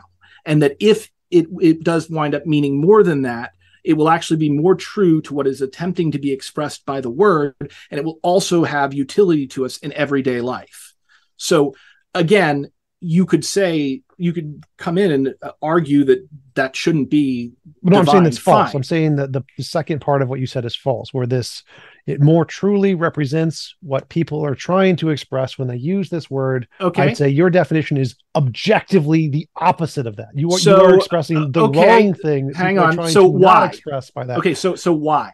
Because most people, like everybody, every single human who isn't crazy, uses divine to be a segregation between kind of a mundane thing going on. I know, it's great. I love it. Goofy hair thing. But they use the word to mean not mundane. That's literally the antonyms. Every single antonym divine in every single dictionary: mundane, human, mortal, normal, not divine means mundane, which means it's a segregation. Not everything can be divine because there's an opposite to it. So first off, everything can be hang on.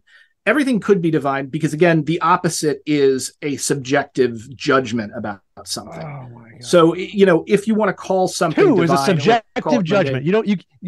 Mundane is a suggestive judgment. And two is two, because even though most people use two to mean two individual ones. Okay, look, you got really triggered here.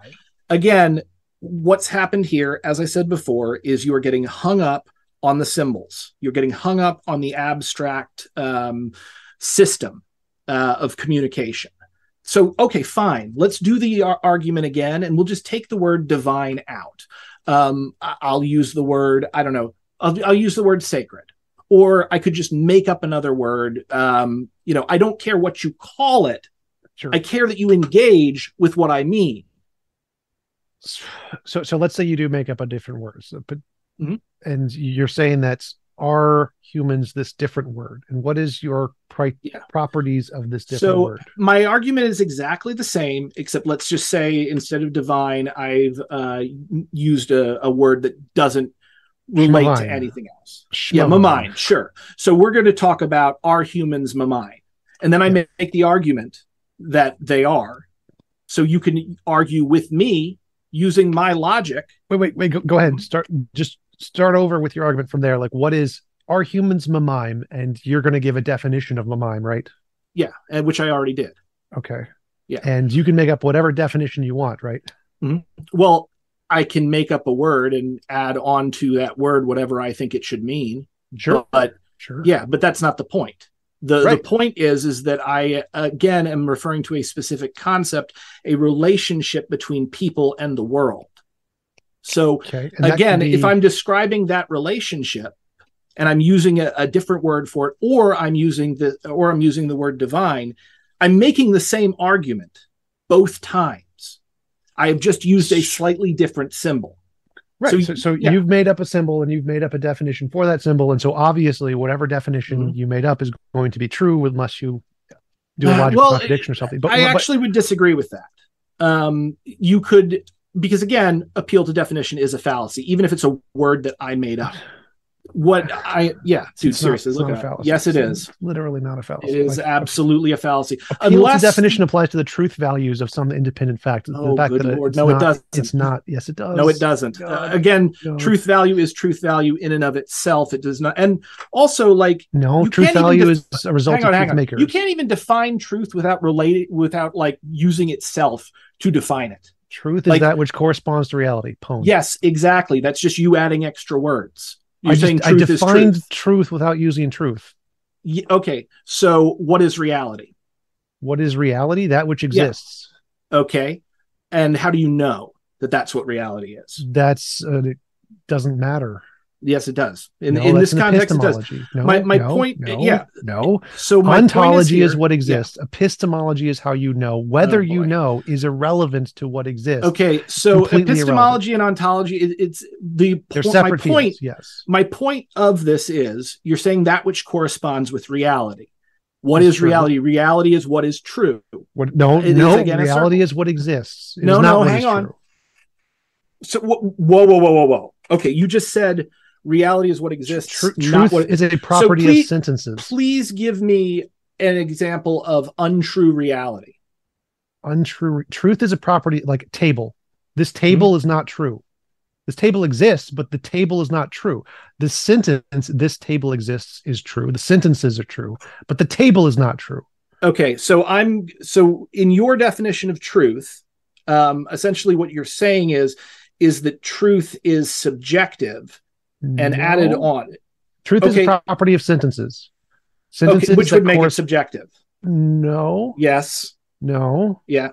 No. If you are saying that truth... It's an objective fact. If the intended meaning of these words does correspond to reality. If I say the sky is blue, and if that I mean that the sky has a UV rating or whatever wavelength of X, which is then corresponding to blue, is an objective fact, which does or does not correspond to reality. It's not subjective. It is an objective fact. First off, you got a problem there because the sky isn't blue.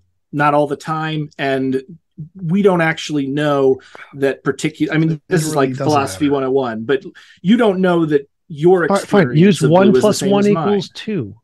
If I say 1 plus 1 equals 2, that sentence is true. But in this context, it doesn't...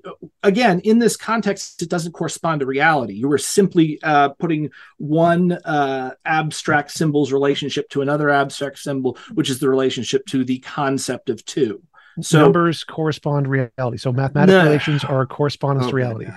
Okay, they are meant to correspond with reality, but they are still abstract. It is still a system of abstract symbols. That's why they're true, because they're a system of abstract symbols that correspond to reality. But then truth is subjective. No. Because again, you can build that system any way that you want to. No, you can't. Yeah, I mean, you can. You will get different inputs and outputs. No, you can't. So if I said 1 plus 1 equals 7, that would not be true. I mean, again, that would not be true under the rules of that particular system. But that is not the point. Because again, if you said 1 plus 1 equals 7, and I'm going to define 7 as 2, okay, then if you change the definition. If you change the definition. It's relating the system back to itself. And it is relating a system that isn't actually real. It's just a heuristic that humans use to interact with the world around us. No. The definitions can refer to themselves, but they correspond to reality, which is not themselves. Those are different things. So the words are meant to correspond to reality, which is not the same as the words. Those are separate things. They are meant to correspond to reality, but they are not reality, and they are always wrong. To one extent, How is 1 plus 1 equals 2 wrong? In relation to, I'll tell you exactly how. 1 plus 1 equals 2 within reality. So I could say 1 plus 1 and be referring to an apple and an orange. I could say 1 plus 1 is 2. Or I could say the exact same thing and be referring to 2 apples.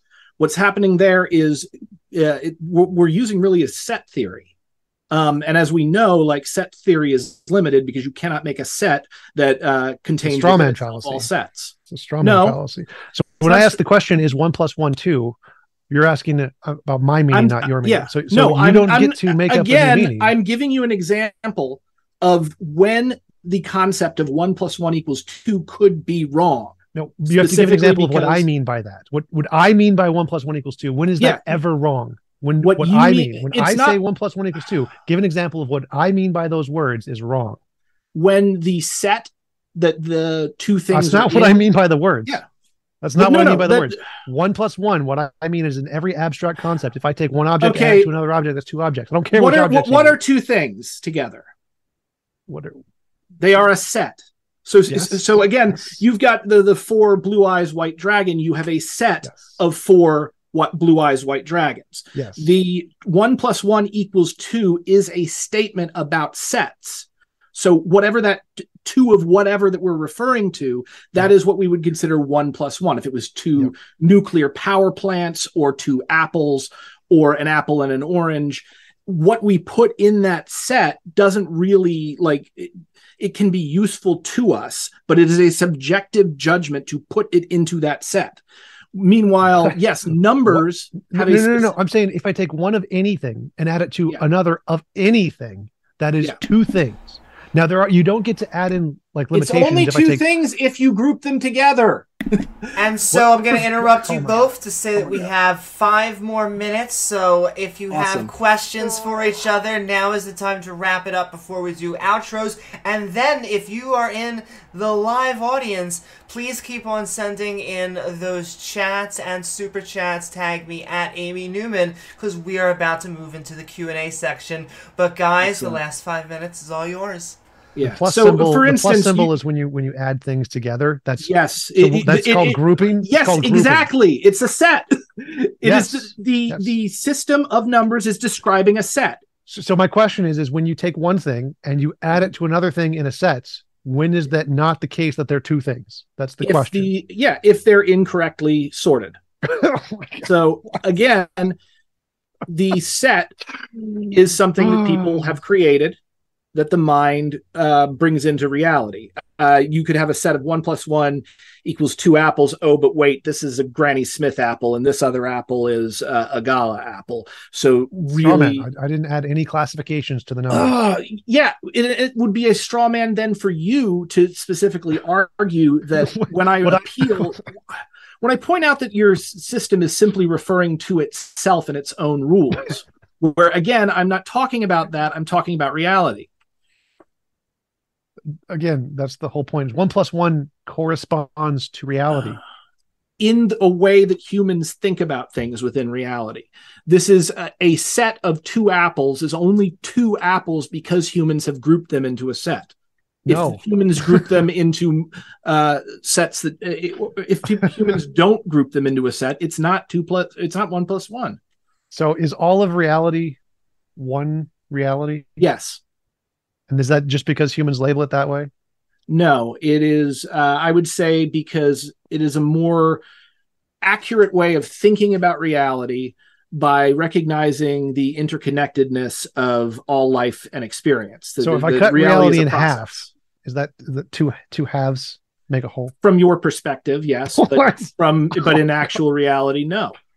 Oh my God. Yeah. It is your mind that is grouping the reality into 2 parts. But your mind, what you think, doesn't necessarily correspond or control reality. In fact, it most definitely does not. Okay, I'm ready to go with the Q&A. Because you got freaking owned right there. But on that note, and whoever would like to go first, if you would like to tell people what you got going on in the real world on the internet, and what are your final thoughts on the subject? If 1 + 1 doesn't equal 2, then Brenton is right. Mm-hmm. I would say that looking over this debate, I want to again point to the fact that I don't believe at any point T-Jump actually addressed my question. What he did the entire time was quibble with my word choice.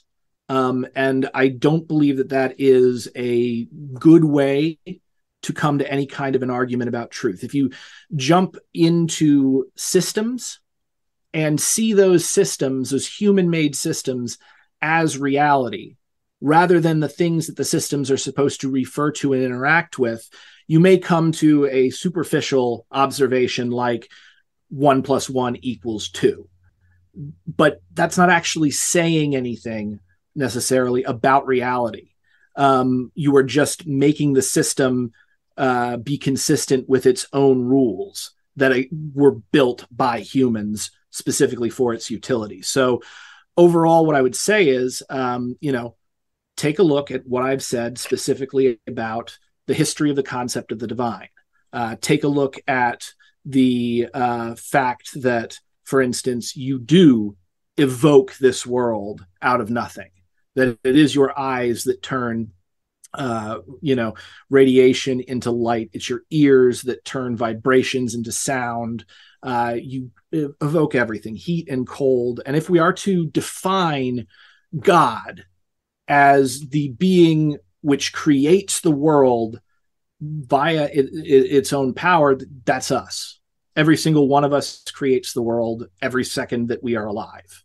And so I would say that we definitely need to think of humans in the way that people have thought of gods, because that will be, one, I think it's more correct, and two, I think it has much more utility than to think of humans as lesser than. And yeah, there we go.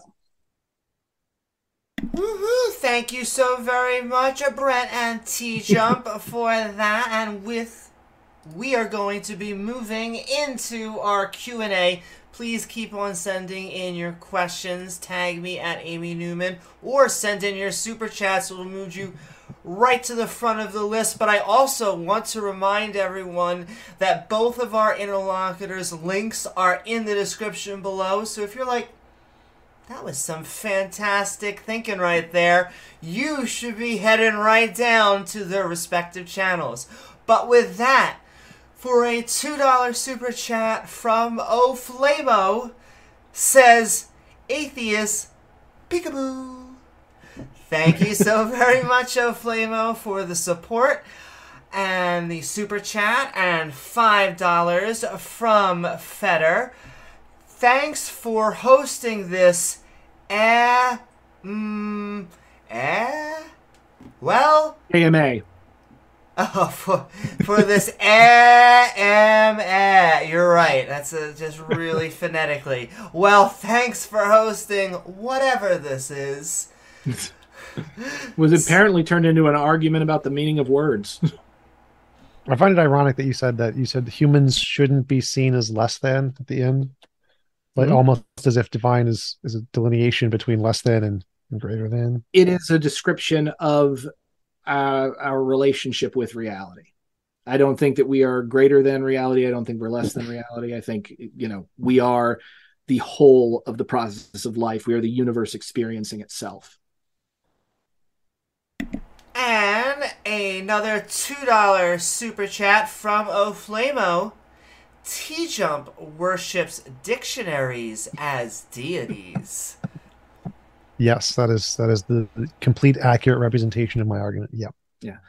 The appeal to by the way, I Googled this because I was very annoyed when you said it wasn't. The appeal to definition, also known as the argument from dictionary, is a logical fallacy that occurs when someone's argument is based in a problematic manner on the definition of a certain term as it appears in the dictionary or a similar source. Do you know the what the main problem with is? such arguments is that dictionaries are descriptive in nature rather than prescriptive, meaning they attempt to describe how people use language rather than instruct them in how to do so in a definitive manner.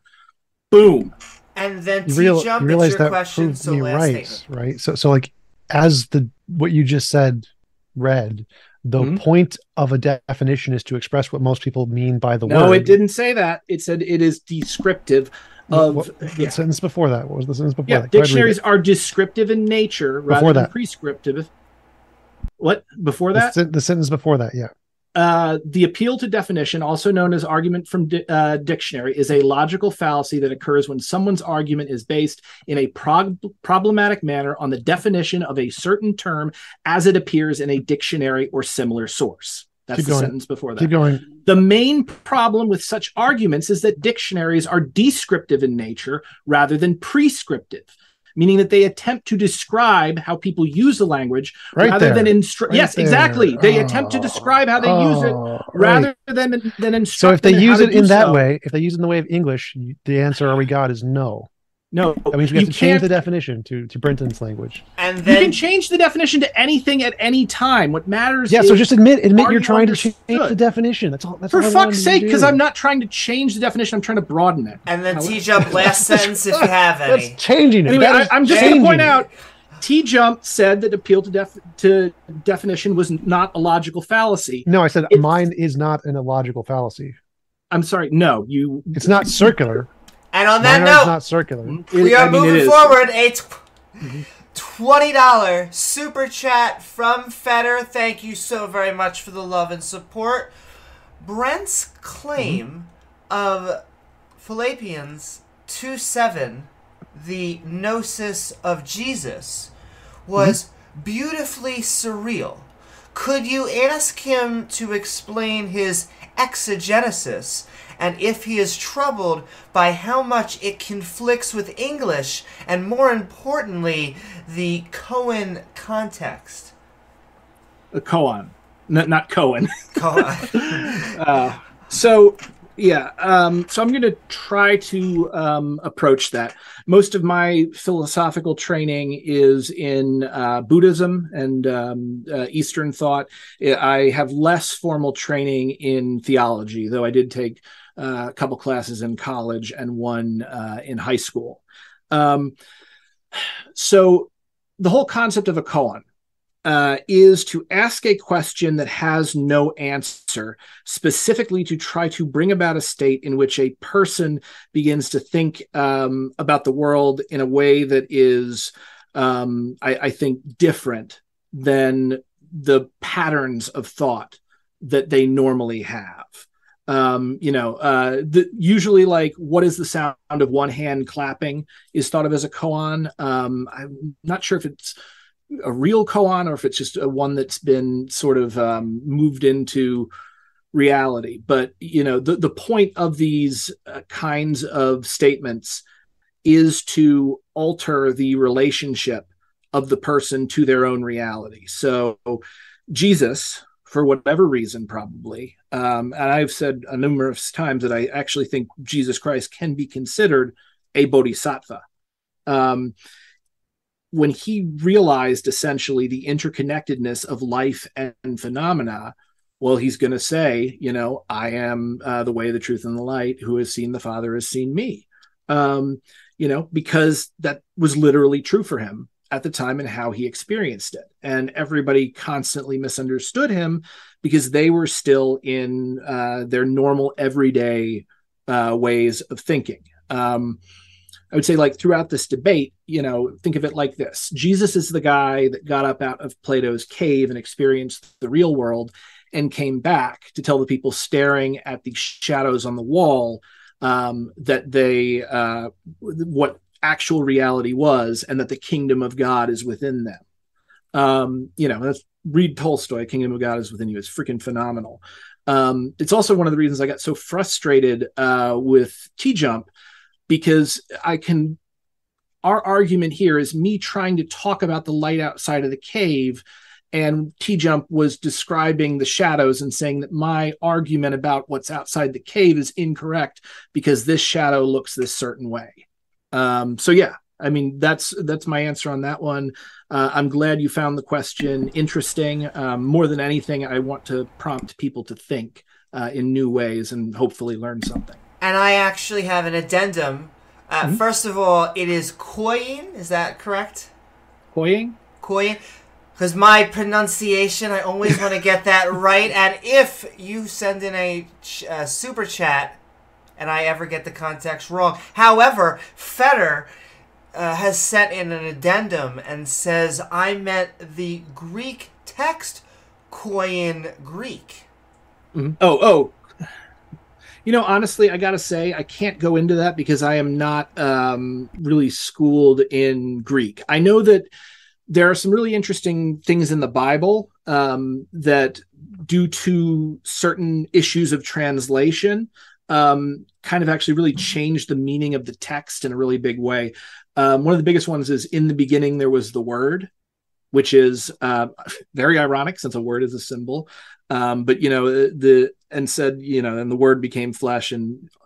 But the actual better definition of that in Greek is, in the beginning, there was the conversation, which I actually think expresses, again, the relationship of the world and the divine as a relationship rather than, the word, the one thing coming down from on high and ruling over everything else. So, yeah, I can't fully answer that. I'm not quite that educated, but, I do think that there are some really interesting things within how our religious scriptures have been preserved translated and understood by various people at different times. Woo-hoo. Thank you so very much, Fetter. And I also saw the double addendum because they sent in a $2 super chat just to make sure that we saw that it was that koin refers to the Greek text. And so thank you for all of the support, Fetter, and hopefully we answered all of your questions or comments. And I'm just glad I got to talk about cons. I have a copy of The Gateless Gate, and it's a trip to read. Woo-hoo. And another $5 super chat from Fetter. Does Brent venerate the divinity he and his Antifa comrades fight with? And does that mean he supports divine on divine violence? So first off, I wouldn't say that I have Antifa comrades. I know people who have been involved in Antifa. I tend to support the actions, the self-defensive actions taken by Antifa when fascists are trying to organize, and I support their right to fight back when attacked. I don't support offensive violence in that case. And I also, overall, as a Buddhist, I don't support violence in most contexts. I'm not a total pacifist. Sometimes fighting is the best of two bad options. But I think ultimately, the way that we get to a more peaceful, prosperous world is to move beyond our animal natures. And that means moving beyond violence as a means of communication and social control. Thank you so very much, Brent, for your answer, and Fetter for your super chat and love. And a $2 super chat from John Rapp. Could you now please move on to the debate topic? That would be nice, yeah. Again, are we God? In English, the answer is no. Oh, Jesus Christ. A $5 super chat from Eric Waters. T-Jump, what is your response to Brent's description of you being the guy in the cave arguing about the shadows? Well, he's, again, missing the point. Like in English, for any debate topic, you have to read the sentence. What does the sentence mean to the people you're talking to? Me, the audience. It doesn't mean what Brenton's saying. No, he's arguing for something new. It's called a new definition, which is fine. You can do that. You can say, I think we have this new definition we should use, and it has these properties and these reasons. That's fine. Wait a minute. We're doing that. At what point did I not admit I was doing that? I was saying that I wanted to expand the definition. You were saying that I wanted to change the definition in the way of making the word mean something it didn't. So yes, because it does. You're trying to make it mean something that's the opposite of it. But it's only you're only assuming that the definition means what it means because it's written in the dictionary, though. Again, and because it means that to me, it means that to everyone I know, it means that to everyone in English society. No, okay. So first off, you have no ability to understand what it means to everyone in society. You can't even. No, you can't conceive of even more than 150 people as actual individuals. I'm psychic. I can just read the minds of all English society. For fuck's sake, dude. Your argument is just insanely stupid. Like, yes, ask any rational human being, to every English speaker, does divine mean not mundane? Yeah, not stupid. You will not get the same answer from every English speaker, and it is pure vanity that you think they would. Human, without exception, including yourself, will always use this exact thing. Problem solved. Oh my God, no. That is definitely not what's happening. And again, even if they do, the concepts that they're trying to express would still be necessarily different from what the word refers to. There will always be some kind of but it will always be a distinguish between mundane and not mundane. That's the whole point of the word. Yes, there will always be a distinction between the shadow on the wall and the rock behind it. But again, I'm trying to talk about the light outside the cave in the real world. T-Jump, final sentence, because it was your question or directed at you. So he's trying to make the word not a distinguishing between mundane and greater than mundane, which is literally how everybody uses the word, which means you're changing the definition. It's what I'm saying. It is not useful to think of parts of the world in terms of sacred and other parts of the world in terms of mundane. I think you should think of all of the world as sacred, because I think that has greater utility. That part I agree with. I understood that was your argument. It's just divine doesn't do that. That's not what the word and on that agreement, actually, we are going to move on to the regular questions. But if you have a super chat or a regular question, please send them in. Tag me at Amy Newman. But with that, from Art 5, is evil divine? Yes. So the Buddhist conception of evil is a little different from the Christian conception of it. Christian conception of evil is usually understood in terms of sin, in that it is a human doing something to counteract or remove themselves from the wishes of God, whatever that is. Buddhists instead tend to view evil as a mistake. Most people are very deluded not because they're stupid, but because consciousness is necessarily a singular experience.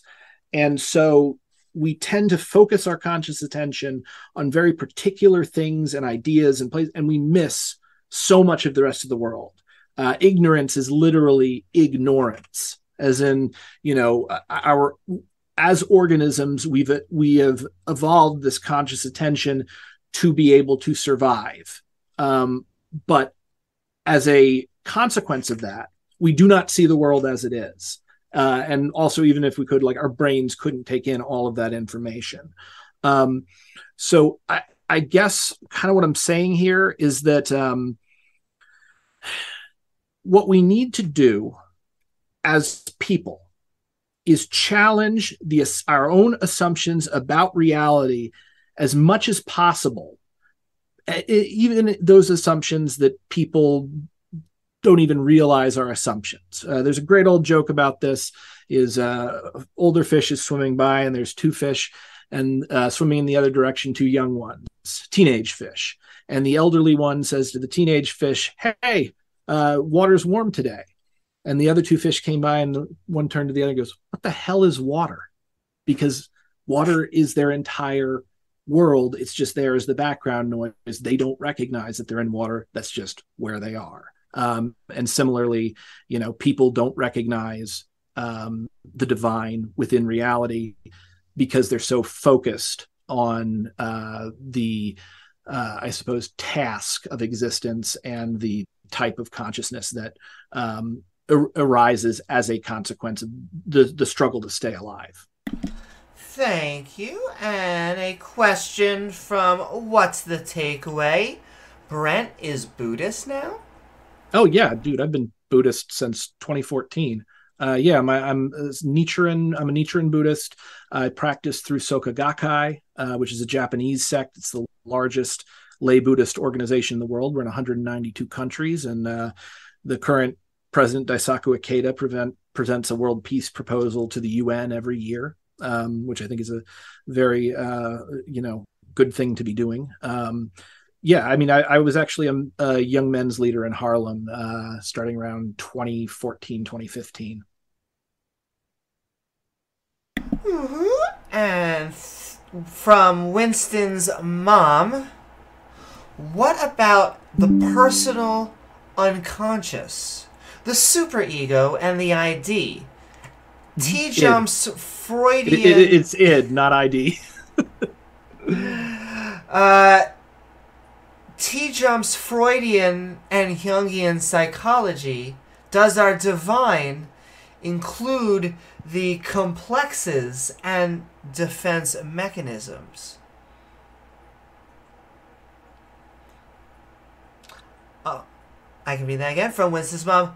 What about our personal unconscious, the superego, and the ID? And Trumpian id. I said it right. So, see, this time I actually tried to, and I couldn't. Maybe that was my Freudian slip. T-Jump's Freudian and Jungian psychology. Does our divine include the complexes and defense mechanisms? I have no idea what the question is exactly.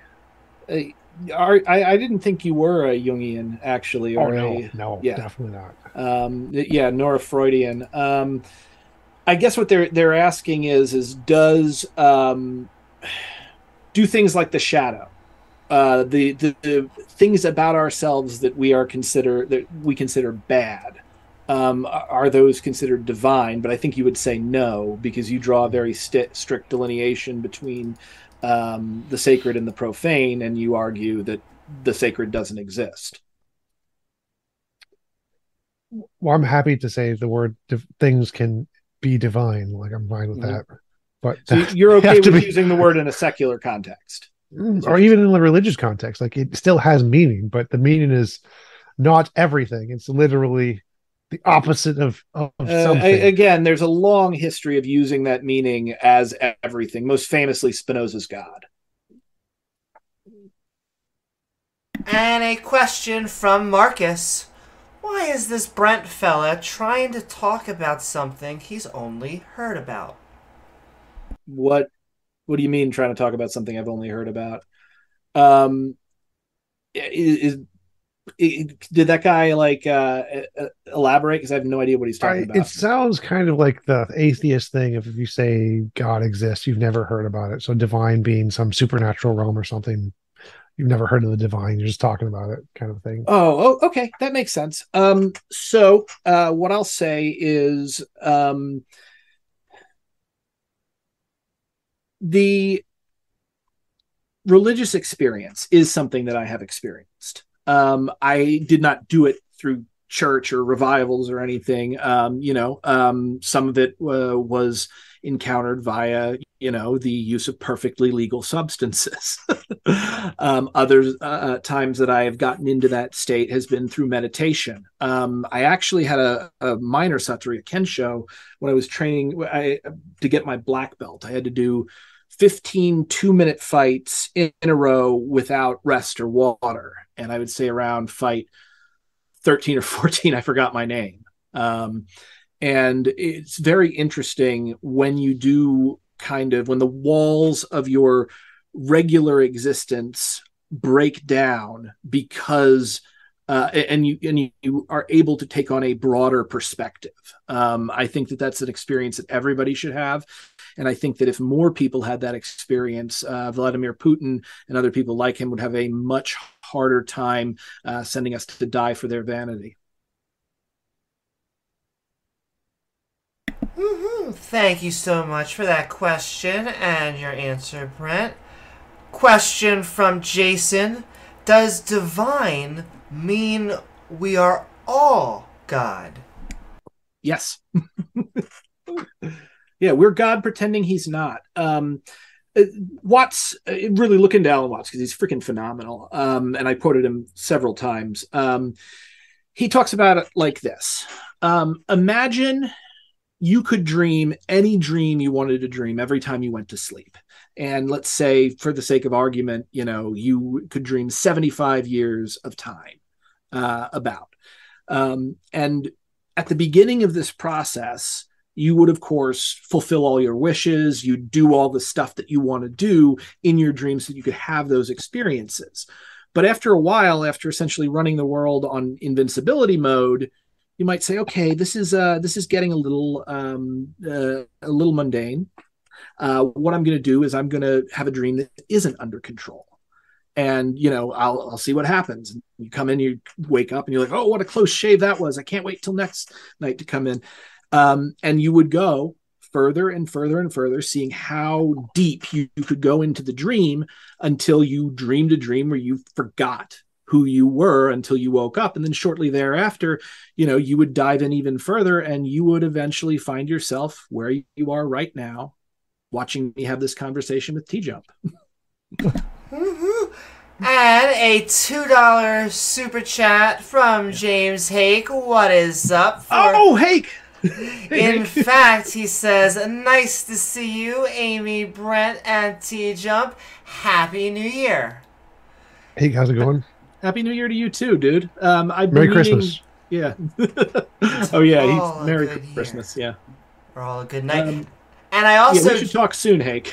just want to remind our audience that myself, Brent, and T-Jump have all had debates or panels with Hake, and so you should go check them out on Modern Day Debate. Yeah, Hake is very interesting because he will oftentimes. I feel like sometimes people on the right can be very canny about what they really believe and try to. Hake will just come out and say it, and it at least lets us talk about the underlying issues. Anyway, I just wanted to add, just in case, my thing about waking up as yourself right now. The point is that the real lesson of God is that no one wants to be God, not even God. And ultimately what someone usually wants is a surprise, because then we really feel there in the moment, as opposed to, you're running around with the cheat codes on.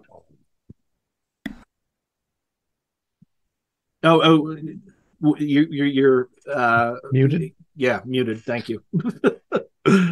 I'm getting old.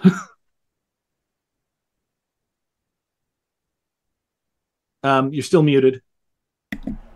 Can you hear me now? Yep. All right, I have to do that at least once a stream and a double tap, just like zombies, just to make sure.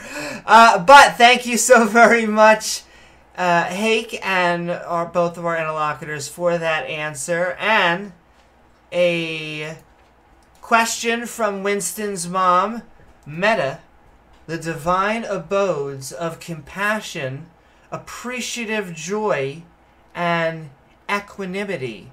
Questions? Perhaps Brent could expand upon the divine abodes. So Buddhism has this concept called the 10 worlds. And this is essentially 10 life conditions that a person can find themselves in at any point in time. And it runs the gamut. You heard me say that some people will say we live in hell. It runs the gamut from hell to the world of hungry ghosts to animals, all the way up to, Buddha and Bodhisattva. The philosophical concept that comes from this is also called Ichinin Sanzen, which translates roughly to 10,000 worlds in a single moment of life. Because each of these 10 worlds has within itself the other 9. Within hell is the heaven realm, as well as, the land of the Buddha. So really, when you are looking at the world, it's not that there are 2 worlds, one pure and one impure, one sacred and one profane. It's that the human mind likes to smooth out a wiggly world and sort it into easily sorted categories, like 1 + 1 = 2. This is true in a sense, but it's not the whole truth. And you can find yourself in any of these worlds. So your actual experience with reality is not contingent on the way things happen to you. It is how you respond to the world that would indicate like how you feel. So I would say, we can think of what you were talking about with, equanimity, compassion. These are ways of thinking that get someone closer to the higher life states. And I think they can lead you down a path that will eventually, hopefully, bring you a great deal of joy and eventual enlightenment. Thank you. And a question from Gail Morrow. If I don't like cake, then it's no longer divine? To you. I mean, I would say the cake, as I said, like each world contains the other 9. The world of the cake that you're eating is just one of many possible experiences you could have with that cake. So to you, it's not divine, but that doesn't mean it's not inherently divine, or it doesn't have the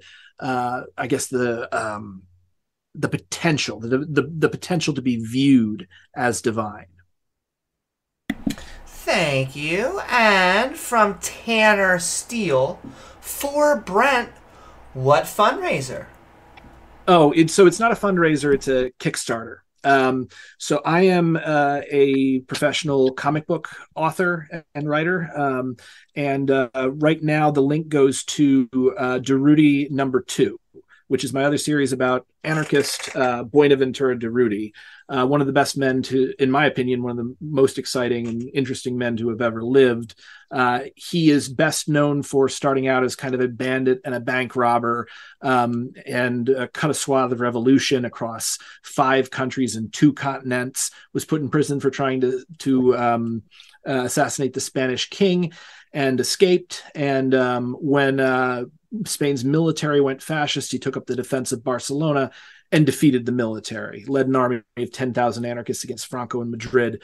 The series is me telling his story, his life story, and issue 2 has him meeting the Ukrainian anarchist Nestor Makhno, who was the general that led the anarchist Black Army of 100,000 anarchists during the Russian Revolution. So it's a wonderful suppressed history that a lot of people don't know about. It's just a fun series. So if you want to get a copy of it and help me keep telling this story, just go to the link and grab yourself one, and then you'll get one with my signature on it. And if you want to, you can flip it on eBay, but you won't, because you're going to love it and hang on to it for the rest of your life. I was a big fan of the zombies one. The Snow White, yeah. I got to get you the other ones, man. Yeah, we're for sure. about to have those. The graphic novel's about to come out. Nice. And I'm gonna keep them until you die, and then I'm gonna sell them. They're gonna be worth more. Perfect. Hopefully it will be worth a lot more. And the links of that are in the chat, and the links of both of our interlocutors, of course, are in the description below. But from John Rapp, God equal divine? What about an evil God? Yeah. I want to answer that, but I've been talking a lot. Do you want to go first? Well, no, my position is that your definition of divine includes everything, including evil, and there's nothing that couldn't be divine. Mm-hmm. I mean, I think even given your definition, even nothingness would still probably have to be divine. Yeah, dude. Why do you think Buddhists are so focused on the concept of nothingness? It's called sunyata, the void. It's like one of the most important concepts in Buddhism. Like, I think the only thing you could say is not divine is like a logical contradiction or something around squares. Like that's the only non-divine thing. Even that could still be divine. So I don't think. Yeah. So I think in his definition, everything is divine, no matter what it is. I don't think there could be any way that wouldn't be divine, no matter what. So I would, to an extent, agree with that in the sense of Spinoza's God. Everything is God, or what was said in the Bible. I, the Lord thy God, I create the light and the darkness. I make peace and create evil. The experience of reality kind of can't happen without a context for it to exist in. I will usually put this in context of a black ink drawing on a white piece of paper. Now, we may say that the drawing is the ink, not the paper, but the ink isn't just floating in space. The only reason you can see that and pick that out as a drawing is that there is the white paper. So it's really by contrast that you are able to perceive this thing. Similarly, by contrast is the only way that you are able to experience the world. You only know that you exist because there are things that are not you. Overall, like an evil God, you've got 2 issues there. One, I would say, what are you talking about when you talk about God? If it's an actual being, whether it's good or evil, I don't think you can consider it God, because if there was an alien that had the same powers as God, that wouldn't make him God.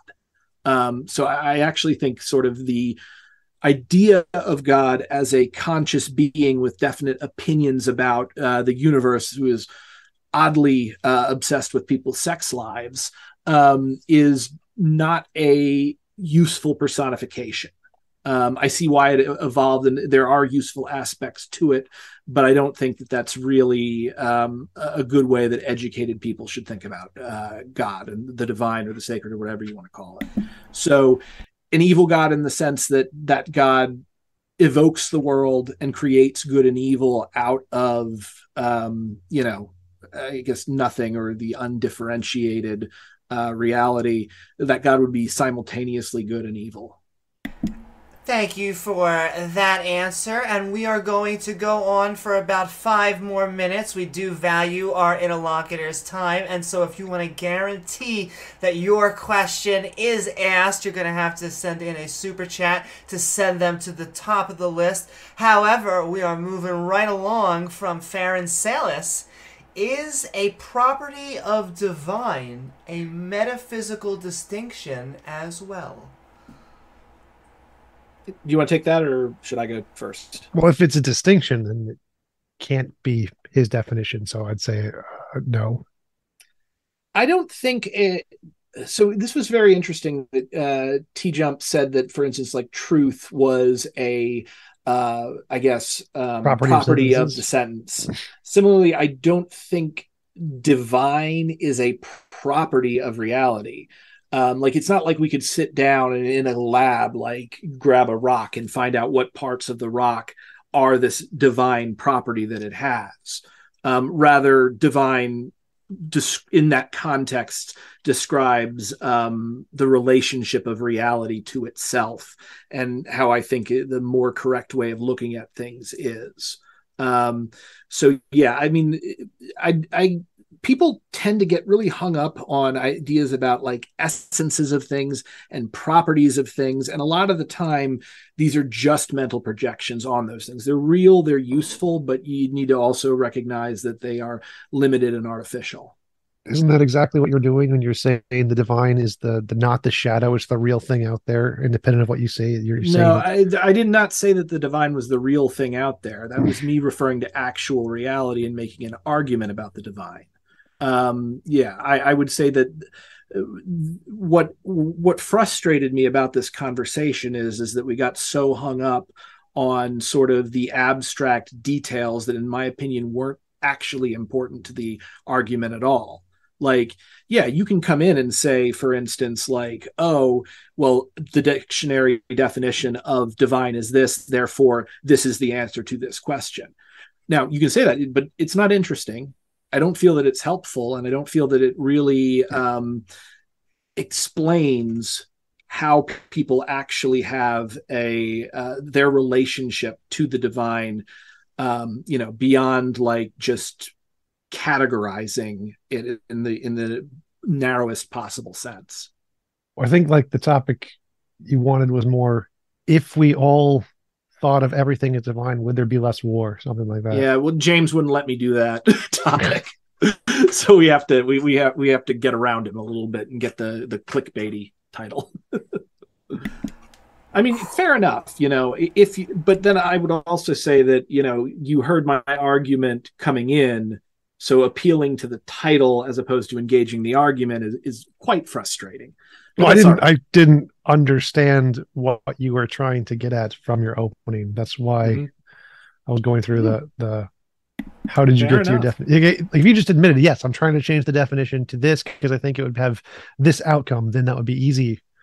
That's fair. I will say there's a reason why I did not go for that, and it's because right-wingers are constantly accusing people who are trying to expand human knowledge of changing definitions. Like, when you say you're trying to change what you're pretty right-wing, dude. I'm center left. Okay, what is your opinion on socialism?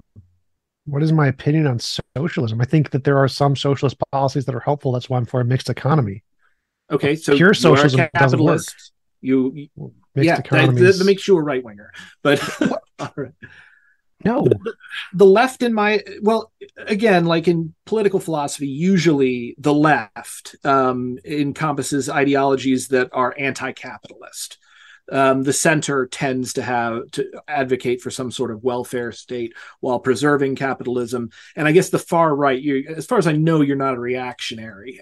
So it's not like you're trying to turn the clock back and, I don't know, reassert white supremacy or kings, T-Jump, if you want a response, that's fine. But then, Brent, you have to have the final word because it was your question.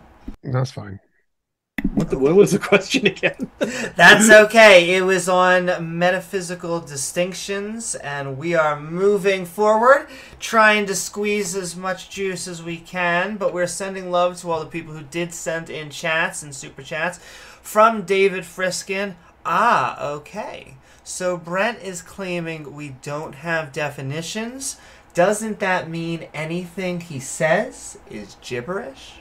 It's not that we don't have definitions. It's that definitions are symbolic and subjective, and can change however the popular wind blows. These are strategies to communicate ideas between people. They are not necessarily rules. And you oftentimes, especially as an artist, you have to break rules in order to bring people to a higher understanding, whether that's, painting outside the canvas or going beyond the pale philosophically. And I think we're only going to have time for one or so more. Tarek, how does Brent define the word God? The word God? Oh, that's interesting. I would define the word God when I use that word. I don't like to use that word. I don't think it's useful. But I would define it, in the way G.K. Chesterton does, and the way the Hindus do, as Brahma, as the ground of being. So in my opinion, God, if you want to call it that, is the process of life itself, both conscious and unconscious. It's an eternal process that with no beginning and no end, but constant change. I would call that God. And that means essentially that, as I said before, we are all God experiencing itself. We are the universe eyeing. Everyone is I. And I was looking for questions to get one in for T-Jump. We're gonna read 3 more so I can finish on one that you can both answer. Yeah. By the way, I'm not in a hurry to leave. I don't know if T-Jump is, but I'm fine staying and answering. That is speaking of which, we have John Rapp.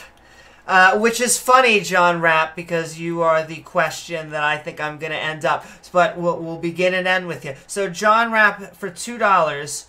So in summary, everything and everyone is special. Yes. Probably the most special thing that there ever could be. I mean, for fuck's sake, the atoms in our body were forged in freaking exploding stars. We're we as humans are creating the world every single second of our lives without even trying. And in that sense, I can't think of anything that isn't remarkable, that isn't well beyond the mundane. And I just think that, it's conscious attention pulling us into a world that is less real than the real world. That is a big problem. And it's the cause of a lot of our social and personal dysfunction. Thank you for that. And thank you, John Rapp, for the super chat and support. Question from the Angry Atheist. What does sacred mean, Brent? And he also said that this was Coolio. Take anything. Oh, cool. Yeah. Sacred usually refers to that which is, I guess, held as having specific, unique value. It's like what T-Jump was trying to say God was as. Like, sacred is saying that this particular thing is heightened above others. I think that that's ultimately a subjective judgment. So it can also describe relationships of a person to reality. It's a synonym for divine, but it's more obviously, subjective. Someone's sensing a sacred property of some action or object or place. Thank you. I expected you to jump in on that, T-Jump. I was agreeing with you there. Yep, I noticed. And it's looking like someone just wants to double check T-Jump. They want to know if you were preferring McDonald's or Burger King tonight. McDonald's is better. Burger King is terrible. I like Burger King shakes. Their burgers are god awful. Double quarter pounder with cheese is good. I like that a lot. I like the McDonald's shakes aren't bad. Fries are okay. I think Wendy's, honestly, is out of the five major ones. I think Wendy's is probably the best.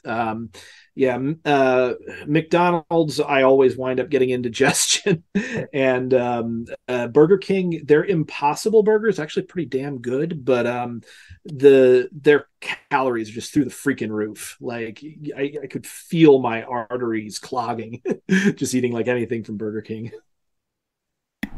Thank you for that, Slicey Slicer. And we're getting to the heart of the real debates, the burger questions. But from Coffee Bomb, the spice is real. Let's debate about the evil of capitalism. But first, let's argue about the definition of markets.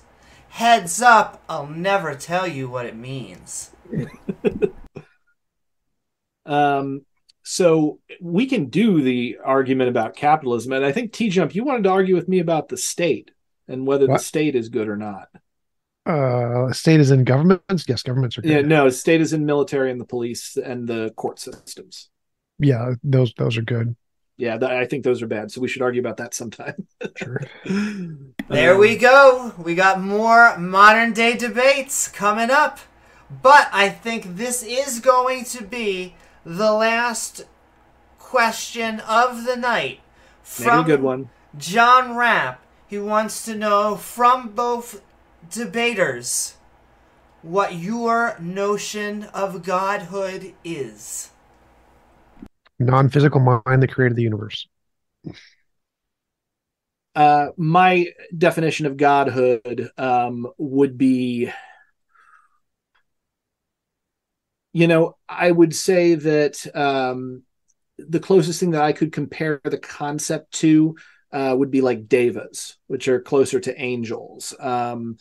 So basically, higher beings supposedly from another plane of reality, which has a great number of powers. I don't think that if such a being existed or exists, I don't think they're necessarily worthy of worship.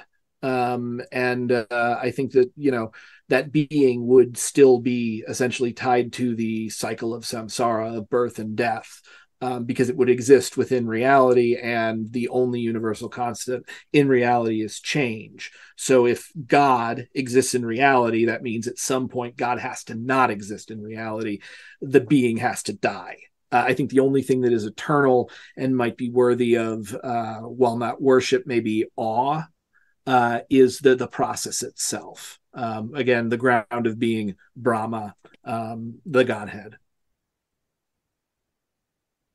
Woohoo! And on that note, I want to thank and send all of the love to our mods, subscribers, and viewers, because I want to thank you all for joining us out here on Modern Day Debate.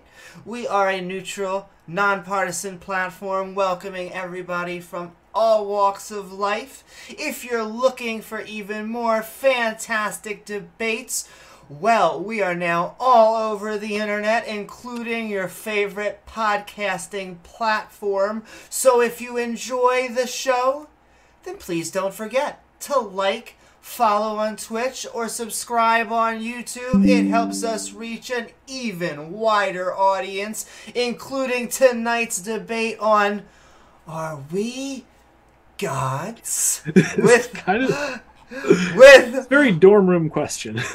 Exactly. Get together, back and forth with our debaters, T-Jump and Brent Langle, here to help us find out the answer. And if you enjoyed what any of our guests have said tonight, all of their links are in the description below. Finally, if you're looking for even more fun after the show, feel free to check out our MDD Discord. And with that, I am Amy Newman with Modern Day Debate. We hope you continue having great conversations, discussions, and debates.